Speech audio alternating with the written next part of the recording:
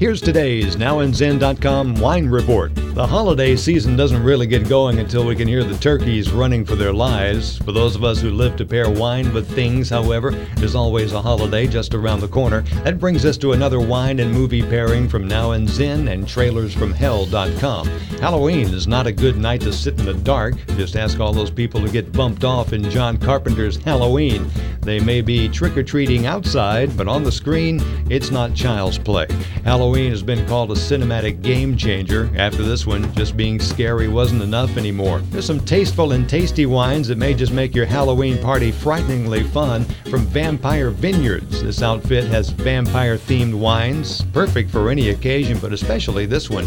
Kentucky's Elk Creek Vineyards makes great wine, including some Halloween-themed vintages. Witch Creek Winery, well, if your broomstick can fly to San Diego, pick up some of this in Carlsbad on your way. Explore wine on NowAndZin, ZIN.com. Thanks for listening. Hope you'll download us again soon. The music for the podcast is by Kevin MacLeod. I'm Randy Fuller. Read all about it on NowAndZin, ZIN.com.